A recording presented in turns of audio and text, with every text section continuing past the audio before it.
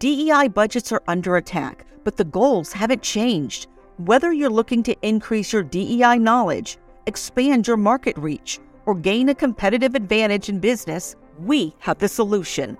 TDM Library is your single source for expert-curated DEI resources, strategies, and solutions, all designed to help you transform your workplace culture and be a more effective contributor.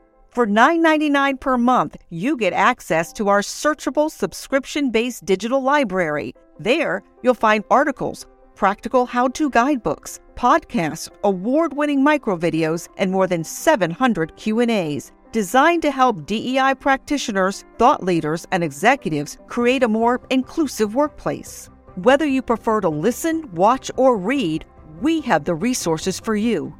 TDM Library goes beyond the basics to dive deep into topics such as inclusive language, the business case for DEI, talent acquisition, and C-suite engagement. For less than the price of a sandwich, you get access to our library of more than 1,000 pieces of original, expert-curated DEI content. Join today and get your first 30 days free. Get your library card now at tdmlibrary.thediversitymovement.com.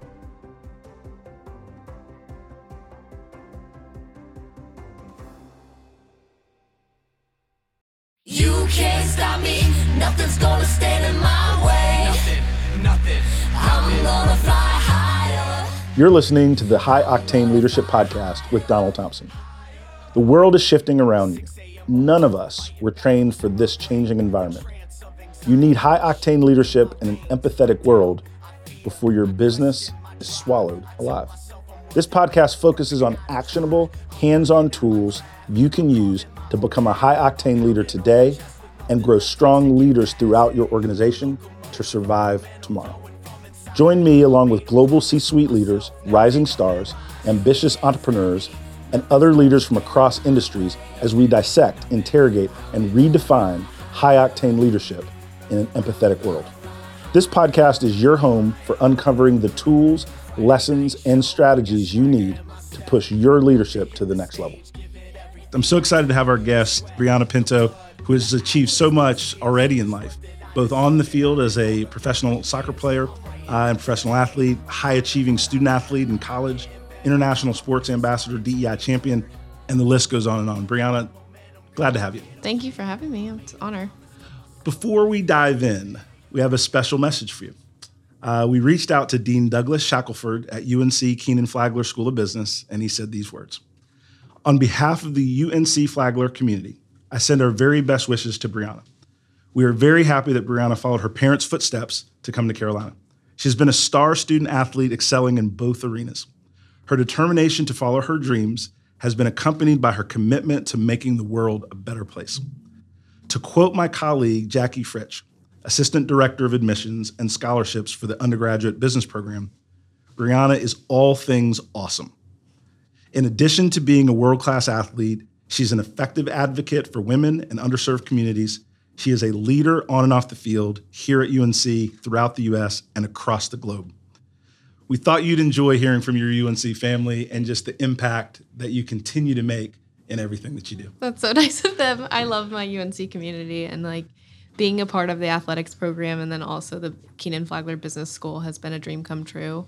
I like to tell people, I have my soccer community, they're great, but the UNC Kenan-Flagler Business School has changed my life in such a positive way, and they've pushed me to strive for new heights, and meeting people like Dean Shackelford and Jackie Fritz. They are great, great people, and I'm just so glad that we crossed paths. Oh, that's fantastic.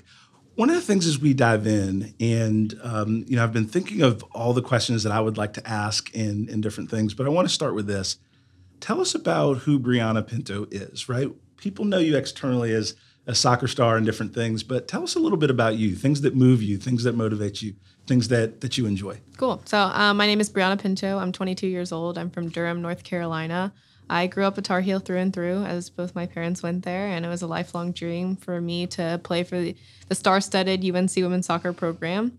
Beyond that, I am an only girl, middle of two brothers. So my older brother, Hassan, played at Elon University, and he went to Duke for his 5th year. And then my younger brother, Malik, goes to Princeton University, and I just love them so much because they've allowed me to get to where I want to go by pushing me, and they've been my biggest advocates, and I've been theirs every step of the way. It's so neat to be a part of such a cool family because we love sports of all kinds. So before soccer, like before I chose that as my single sport, I actually played tennis. I love Serena Williams. She was my idol growing up and still is in a lot of ways. And I just love how it's a global sport where you get to fight for yourself. Like, I think that's different as opposed to soccer because it's a team sport. I think it was definitely challenging going to tennis camp every summer because I wanted to compete with all the older kids, especially when my brother was there. I also tried golf. It didn't go over very well for me. I wasn't good at it. Me neither. I like to call myself a competitor because if I can't do something, I'll like usually have a tantrum about it, but then I'll try again. So one of the funny stories my parents like to tell is I went to the Washington Duke Hotel with my parents at like age 4, and we went to the driving range, and I couldn't hit it more than like 5 feet, so I chucked my club at a country club.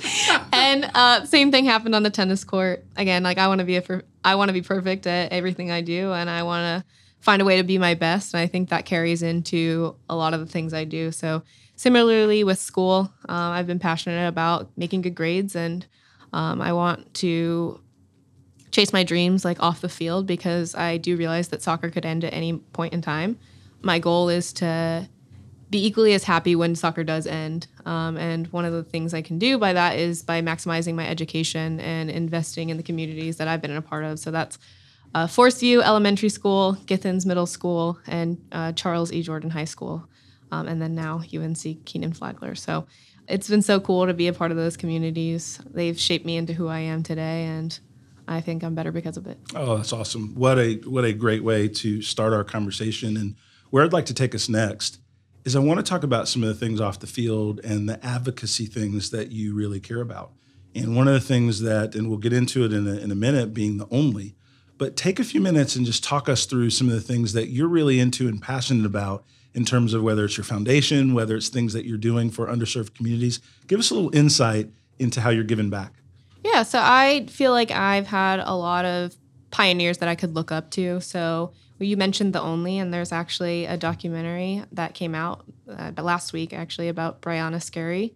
And she was the first Black goalkeeper for the U.S. national team. And she was a trailblazer because she had to hold the burden of just being the only Black player on such a star-studded team. And I think she did it with such grace and such tenacity, and she changed the game in such a positive way, especially with the 1999 World Cup win, because it made soccer front and foremost for women's sports in North America and really across the world. So I think that was just incredible to have someone like her to look up to.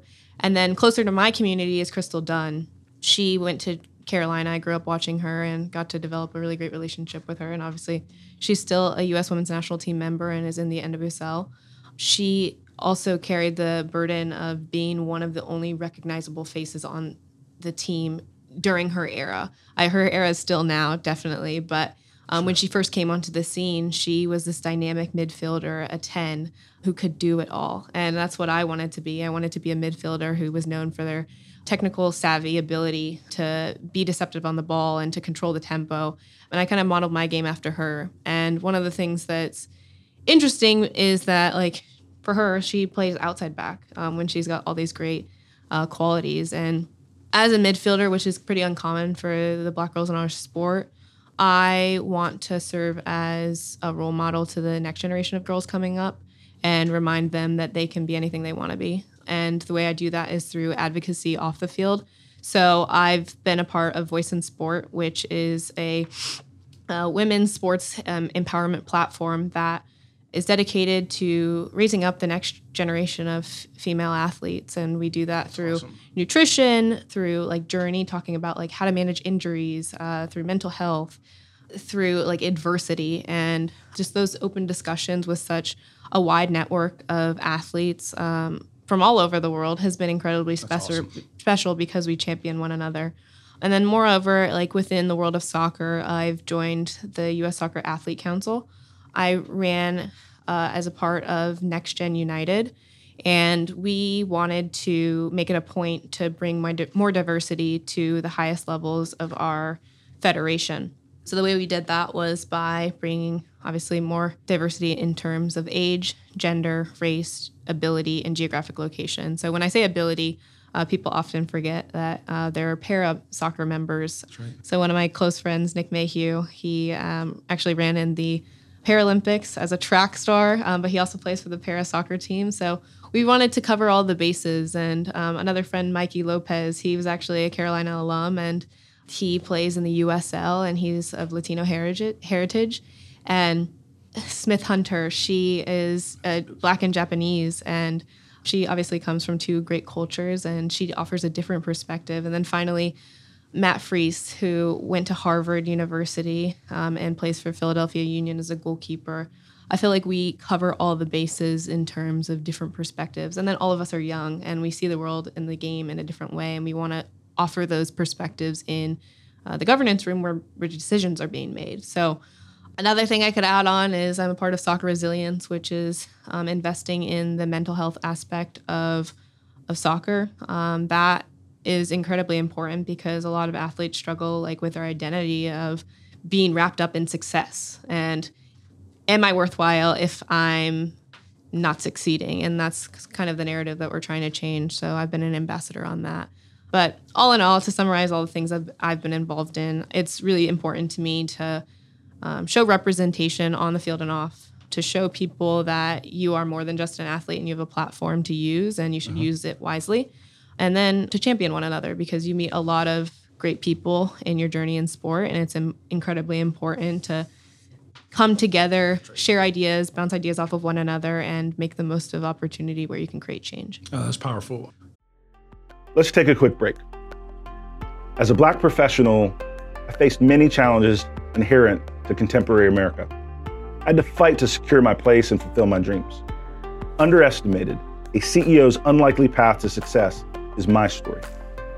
Whether you are a young person of color, a rising leader in your organization, or someone who may feel a little bit lost, there is a path forward that is built on grit, determination, perseverance, and drive. I've dedicated my career to developing my leadership skills and then coaching others towards success. In Underestimated, you can follow my unique path, uncovering business and life lessons that can help anyone realize their dreams. You can order Underestimated wherever books are sold and find more information at donaldthompson.com. Now, back to the show. You mentioned mental health and that feeling of, right, am I successful if I'm not succeeding? How have you seen yourself and others really work through that? What are some of the things and techniques?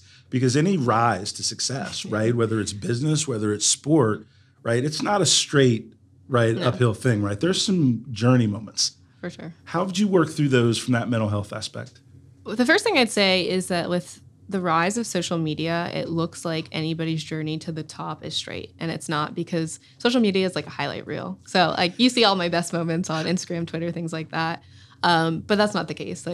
I'm full, be first to say it. I've cried 1,000 tears over this game. I've gone through so much adversity to get to where I am today, but I'm so grateful for all of those moments because it's hardened me and made me tough and made me a competitor. And I'd say for me personally, I've had a lot of success at a really young age, where I was on the national team since 12, and I got to travel the world. I've had a brief stint with the senior women's national team, which is still my goal that I'm working to achieve now, to become a mainstay on that team. I got to go to Carolina, which was my dream. I was selected 3rd overall in the NWSL draft, and when soccer doesn't go well, it's hard to manage that when people tell you, "Oh, you're great. You're that soccer girl. Oh, you're going to be on the national team one day. I want to be friends with you." You hear these comments and it kind of feeds into your perception of who you are as a person. So when you're told you're great all the time, it's well, do people still feel the same way about me even when soccer's not going well? So an example is I really had to work through that my first year as a professional. When I was drafted to Gotham, I didn't play as much as I wanted to, even though I was selected really high.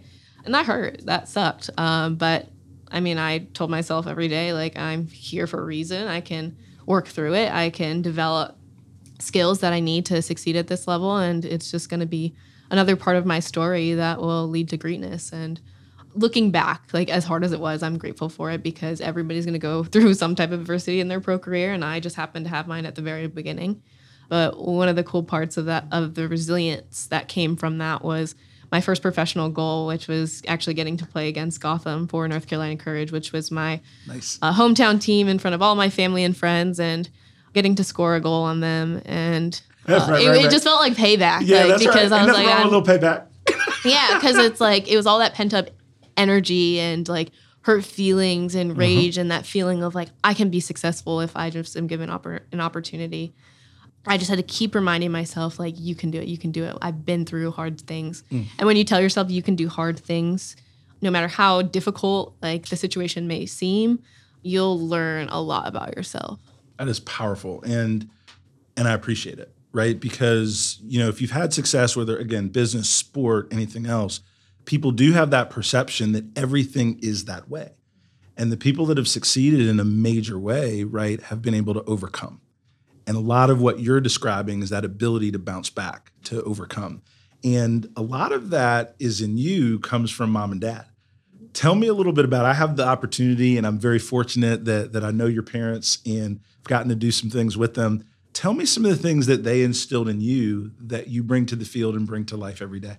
Yeah, one of the values that my parents instilled in me is my faith. I think it's really important to just like have somebody to lean on, and that's God for me. And I'm really invested in my Bible and just the constant faith that no matter what I do out here on this earth, like I'm redeemed. And I think that helps me like in the ups and the downs that come with being a professional athlete.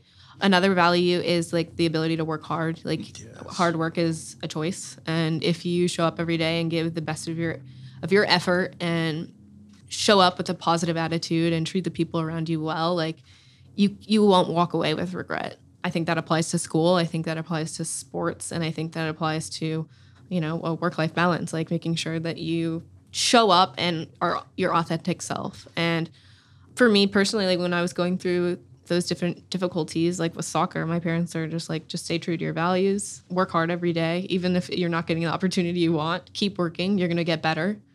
And just remember how it felt when you weren't where you wanted to be, and then remember like what you did to overcome that. So another thing I do is like journaling, because it's nice to see where you were like even 6 months ago, and then think about how you got to where you are today and like what you've changed and what works for you and what doesn't. It's nice to have a routine because routines keep you grounded in a way.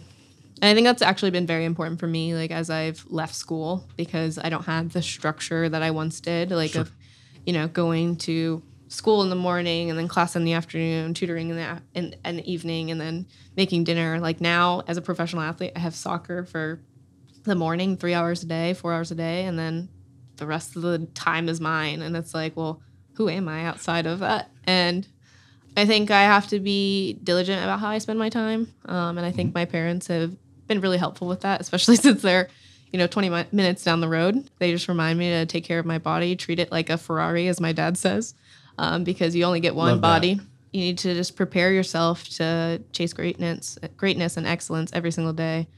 I'd say those are some of the values that my parents have instilled in me, and I think it applies to just my daily life with school and soccer. You said a lot, and I want to reiterate a couple things that I just completely align with.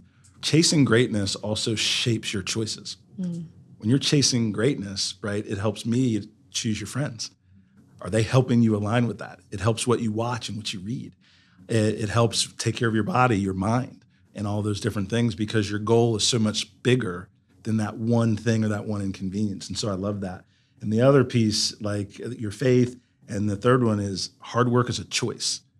And that is a choice you have to make every day, because being lazy is easy. Shortcuts are easy, right? But they never pay well. Shortcuts don't pay well in business or sport or life or anything like that. And so I just appreciate those nuggets. Now, one of the things that I had the opportunity to interview your college coach, Anson Dorrance, and this was a year or so ago. And one of the things, and I read his book because I just like excellence. And so it's one of the reasons, just from a side, I've been a fan of yours for many years. and the soccer program. My dad years ago coached at UNC, Mac Brown's first tenure. And so I've grown up in a sports family similar over the years. But one of the things in Anson's book that I want you to comment on is he talked about wanting his players to be a savage on the field and being their full self off the field. How did you all cultivate that balance of between the lines, aggressive, competitiveness, win, and then being able to tone that down and really enjoy that college experience, learn who you are, be a team? So I'm actually glad you brought up Anson because you mentioned the idea of you choose your friends based on what you're going after in life. And one of the things that Anson likes to tell us is you're the average of the 7 people you hang out with. And he does a great job with recruiting. He chooses strong-willed women who are going to chase excellence in every aspect of their life and are committed to being on a never-ending ascension. And that's his phrase that he uses because he wants us to become better people, both in school and on the field, and then also better soccer players. And being on a never-ending ascension is incredibly important to him because he evaluates us in every aspect of who we are. So we have 13 core values that every single member of the team must be bought into. At the end of each semester, you're rated from 1 to 5, with 5 being the single best example of this core value. So one player gets it. And you get to know what the people around you think about you.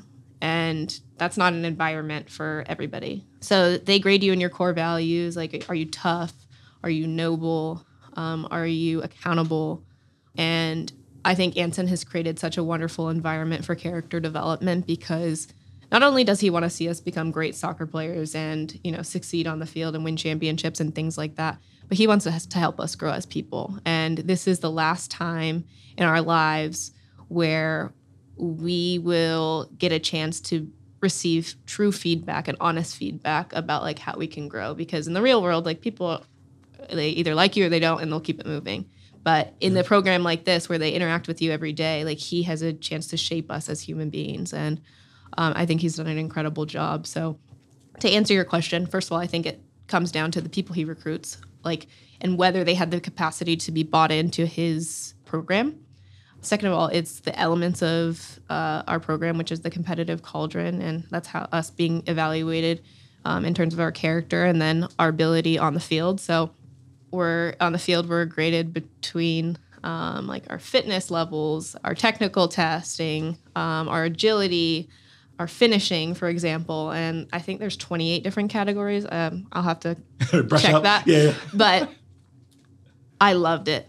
Every single one of us embraces competition, and it drives the standard every single day. And I think because it's coming from a place of love, and because we're pushing each other, and because we know that we're all investing in one another in such a positive way, we can step off the field knowing that girl's got your back. I think that's how you find a balance between competing on the field against each other and then creating a loving environment off of it. It's just so special because it's unlike any other program I've ever seen. And it was truly the best 3 years of my life. And I just love the way that we're held to such a high standard. That is awesome. And it brings back that competitive mind in mind. You loved it, right? Most people aren't built and geared to demand that much of themselves on a daily basis. And those that do, you are special. And there's a certain confidence that comes with that. Not arrogance, but confidence because you're doing more. Yeah. And you're doing it different. And so I love that story. I want to zoom out a little bit and talk about the world. And, what we've talked about to date has been super exciting and encouraging, and it's a good space. But there's some rough stuff happening in our world these days, right? With racial inequity, if we think about George Floyd, Brianna Taylor, with pandemic and politicizing of wear a mask or no mask, right? And it seems like if we look out and someone says the sky is blue, right? There's 50 people say, well, what kind of blue, right? You know what I mean? It's just, we're always at it. When you think about Gen Z and how you as an emerging leader and as a leader think about what some of those that have been before you have not got quite right, what would you help us change? What would you want people and leaders to think about different to kind of move the country in a little bit better direction where we're not mad at each other all the time? I would love to see better critical thinking skills across the board. I'd also like to see more empathy. I think like with leadership in any form, empathy is the way to connect with people, to allow your progress to be conducive to collective buy-in. I think for me, like if you come into a discussion and you are accepting and come into it with like an open mind about like the different perspectives another person may have, you're more receptive to differing answers. And I think a lot of us can sometimes think that our answer is the only way, or our way of doing things is, the single way of doing things. And that's not the reality of how the world works. And I think we need to be more dynamic in our approach of coming from a place of love and like being willing to hear different perspectives and understand how we can connect with one another in a better way. I'd say beyond that, like, I think we need to be better about evaluating our own internal biases. I think every single one of us has our own biases. Absolutely. And I think that's a condition of like how you grew up, whether you went to public school or private school, what socioeconomic class you grew up in, the people you were exposed to, the news channels you watch, like so many examples of the things we consume and the people we're surrounded by influence how we see the world. So if we can be intentional about stepping outside of those comfort zones and hearing new perspectives and learning from different people, I think we're going to be more well-rounded and better equipped to create dialogue that will change the world. That's powerful. Create dialogue and action, I'd like to add. Yeah, because I think, and that's a beautiful ad, because there is a lot of dialogue that can feel rosy about the future, but there's a hard work. Mm-hmm. Empathy is not easy because of our biases, right? And earlier in our conversation, you said hard work is a choice. I think empathy is a choice. Yeah, for sure. Right? To really be thoughtful and listen before you make a determination of who that person is, right? Based on their skin color or based on the car they drive or the clothes they wear or whatever the case may be. To summarize what you described, right, is that echo chamber, right, that we listen to versus a broad set of experiences that we can expose each other to. And I think that's great. And I think that, we have to be hopeful that Gen Z is going to do it better, that there's going to be more openness than there is in the world today. At least that's what keeps me motivated. Yeah, I'd like to add, like, I think please. Because Gen Z grew up with social media at their fingertips, they've got access to more parts of the world and different cultures, and they can see what other people are doing, and they are more open-minded, I think, because they're exposed to just people from all across the world via apps like Instagram, Twitter, Snapchat, etc., and TikTok. TikTok is really one of the biggest apps that influence popular culture and just like ways of thinking.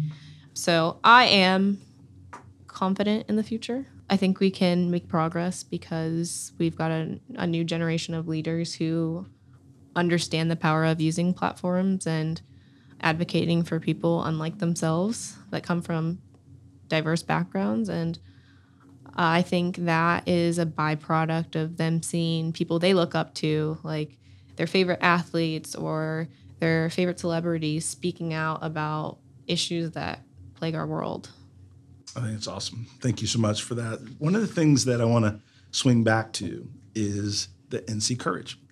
And so one of our team members here at the Diversity Movement, Susie Silver, is a super fan, season ticket holder. And one of the questions I wanted to ask you is, what can fans do to support you all beyond just buying a ticket, right? What are some of the things as you look at the organization, you look at women's soccer, women's sports, what can people do to be real supporters of that growth and that momentum that's developing? Well, first of all, I think buying a ticket is a wonderful thing to do. We would love to see you all at our stadium and at home games. And before I give you my answer to that, like one of the coolest experiences I've had in my entire soccer career was playing against Angel City. They had so much marketing that went into their inaugural season, and they really invested on all fronts in their players, and they had 22,000 players in or 22,000 fans at their opening match. Wow. And it was just so incredible because we couldn't even hear each other on the field, but you could just feel the love and the passion from all of the fans in the stands, and it just shows that that's the future of women's soccer. So again, please do come to our games, Got buy it. tickets. But beyond that, we'd love for you to buy jerseys, follow us on Instagram and Twitter to see what our lives are like, beyond the field. We'd love for you to buy subscriptions, watch the game, tweet about it, because the more engagement that women's sports gets, the more it's going to grow. I think, I'm pretty sure that women's sports as a whole get like about 4% of media coverage on most major sports outlets, and we can change that by really investing in like the games we're watching. Like, do you sign up for Paramount Plus so you can watch NC Courage versus Washington Spirit? I think it just goes such a long way. So buying jerseys, showing up to games, watching on TV, tweeting about it, those are ways to support your local NWSL team. That is awesome. What are the things that you've traveled the world with soccer? Mm-hmm. What are some of your global experiences that have been most meaningful to you as you've traveled through the sport of soccer? I think one of the coolest things that led to my favorite opportunity, which was in Russia, but I had the opportunity to go to China with the under-19 women's national team, and we got to play against Iran, and that was their first youth international match, and you could just see the joy on those girls' faces by getting to even play against the U.S. We've had all the investment in us and all the support we could ever need for, the last 20 to 30 years. But as a up-and-coming nation for Iran, this is their first glimpse at the international level, and that was something that was incredibly special to them. And then special to us, most definitely. But I just loved seeing, like, how much it meant to them to have their first match. And, we want to advocate for them and have their federation really invest in them because, 10, 20, 30 years down the line, they could be a world power if they put the money and the coaching and the support staff behind them to have success. So I'd say that was the most enriching experience I've had.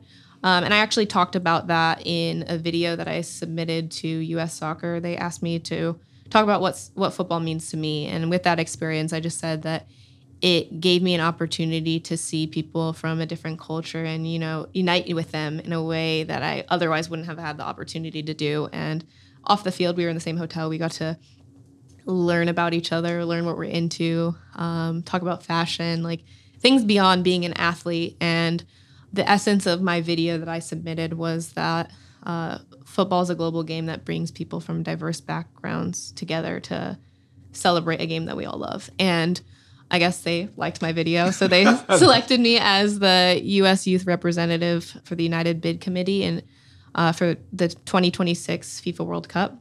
Wow. So I went to Russia with Alphonso Davies of Canada and Diego Lainez of Mexico, and we were the youth representatives for the three federations, and we helped deliver speeches and then helped secure the hosting rights to the 2026 FIFA World Cup that will be held in the United States, Canada, and Mexico. So I think for me, that was definitely unique because it's a men's World Cup. And at the time, it was 2018. The political climate wasn't great for the U.S. A lot of nations didn't want to vote for us to have the hosting rights. And to have a Black woman on the stage, said a lot, especially in a room like FIFA where I personally felt I wasn't represented. I think that my passion for wanting to change the landscape of soccer at the governance level comes from that experience. I feel like our governing bodies across the world should reflect all the different people that play football across the world.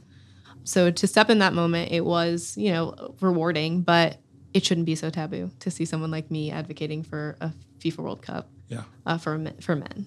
No, I get it. That is great. I really appreciate it. I'm glad we got to that, like just in that simple question. So tell me a little bit about your relationship with Adidas. And one of the things that you did as an athlete is you advocated that Adidas step up and work with you for some advocacy issues that you're proud of. Tell us a little bit about that. Yeah, so first of all, I am so thankful to Adidas for their investment in me, not only as a player on the field, but also off. One of the stipulations of my contract was that I had a internship with a competing brand, and I wanted that replaced because not only do I want to have success like on the field, but I also want to learn the inner workings of like how multinational companies like Adidas function, and I wanted to work specifically in marketing. So I am a part of the Adidas Social Impact team, which works with their new accelerator program. And we have selected a handful of Black-owned sports businesses or wellness businesses across the United States as a part of our inaugural accelerator program. And Adidas is giving them $100,000 to be a part of this program, and it will help them further their efforts to increase sport for Black and brown communities. I could give you like a couple examples. One is Naya Wellness, and they are advocating for wellness in the Black community using like herbal methods. Another one is The Winning Edge, which works with Black and brown business leaders that are young and creating space for them in sports entertainment. Awesome. The Black Women's Player Collective, which I'm actually a part of in the NWSL, and they've been pivotal about elevating the Black experience in the NWSL because there's not a lot of us, and we feel that we should create an environment where we feel fully supported and that create initiatives within our clubs to support our Black players. Another one is Spiked Spin. It's a spin organization that offers opportunity in New York, I believe, for the Black community. Spin isn't something that's typically like common, so I think that what they're doing is incredibly awesome. Another one is Heal House, and Heal House is a safe space to make healing accessible, inclusive, and community-oriented, using like herbal methods again. Another one's Hood Health. They are also out of New York, I believe, but they're promoting like health and wellness for the Black community as well. Another one is R&B Yoga. Okay.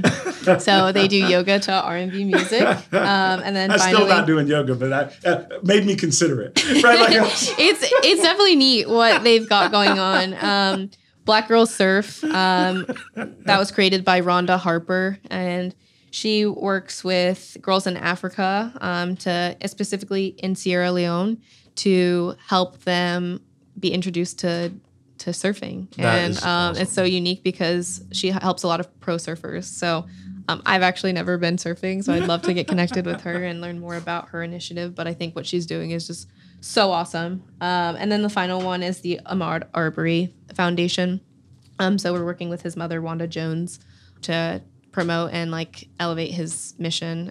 And, you know, obviously it's a tragedy of what happened to her son, but she's just taken on such an important role to speak out about violence against the Black community, and we want to put an end to it. Yeah. Final question or thing I'd like you to share with our audience.